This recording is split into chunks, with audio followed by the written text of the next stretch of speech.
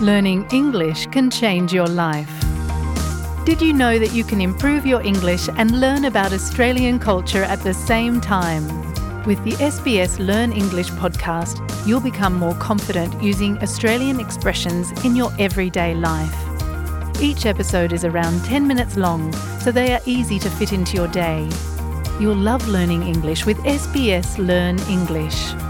Listen wherever you get your podcasts. Welcome to SBS News in Easy English. I'm Biwa Kwan. Employer groups are concerned that criminal penalties could be imposed on employers who breach what's being legally drafted as the right to disconnect from work. Draft legislation passed the Senate, which gives workers the right to ignore out-of-hours calls and emails.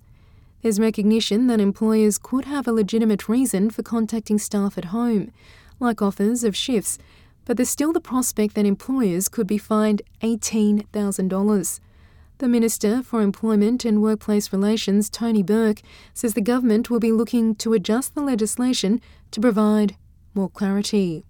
These laws about industrial relations are about making sure that people who go to work are not treated or taken for granted as sort of commodities. There's been fines in the Act since, 1907, but the issue of the criminal penalties, we accept, should be clarified. Reserve Bank Governor Michelle Bullock says inflation and cost of living pressures remain a challenge for Australian households. Australia's annual inflation rate has dropped to a two-year low of 4.1%, but remains well above the RBA's target of between 2 and 3%. Ms Bullock made the remarks in her first appearance before the House of Representatives Economics Committee. She says there are encouraging signs that inflation pressures are easing, but challenges remain. One thing that has not changed since our previous hearing in 2023 is the challenge presented by high inflation. We all remain acutely aware that the cost of living is rising much faster than it has over recent decades. It's been evident over the past couple of years in many of the essential goods and services we all buy, but also in a myriad of other goods and services that we might regard as a bit more discretionary. Thousands of Victorians reported feeling the impact of a 4.3 magnitude earthquake that shook large parts of the state. It hit near Leongatha in the Gippsland region, 135 kilometres southeast of Melbourne, in the early hours of Friday morning. The chief scientist at the Seismology Research Centre, Adam Pascal, says it's the biggest quake to hit the state since October, when a 5.0 magnitude earthquake struck southwestern Victoria. Vote counting is underway in Pakistan in a general election marred by militant attacks and the suspension of mobile phone services.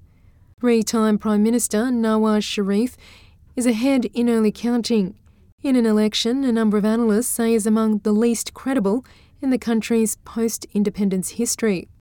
There have been allegations of pre-poll rigging amid a wide crackdown on former leader Imran Khan's party. Fazana Sheikh is an analyst from the London-based Chatham House think tank. She says the role of the military in the elections must not be overlooked.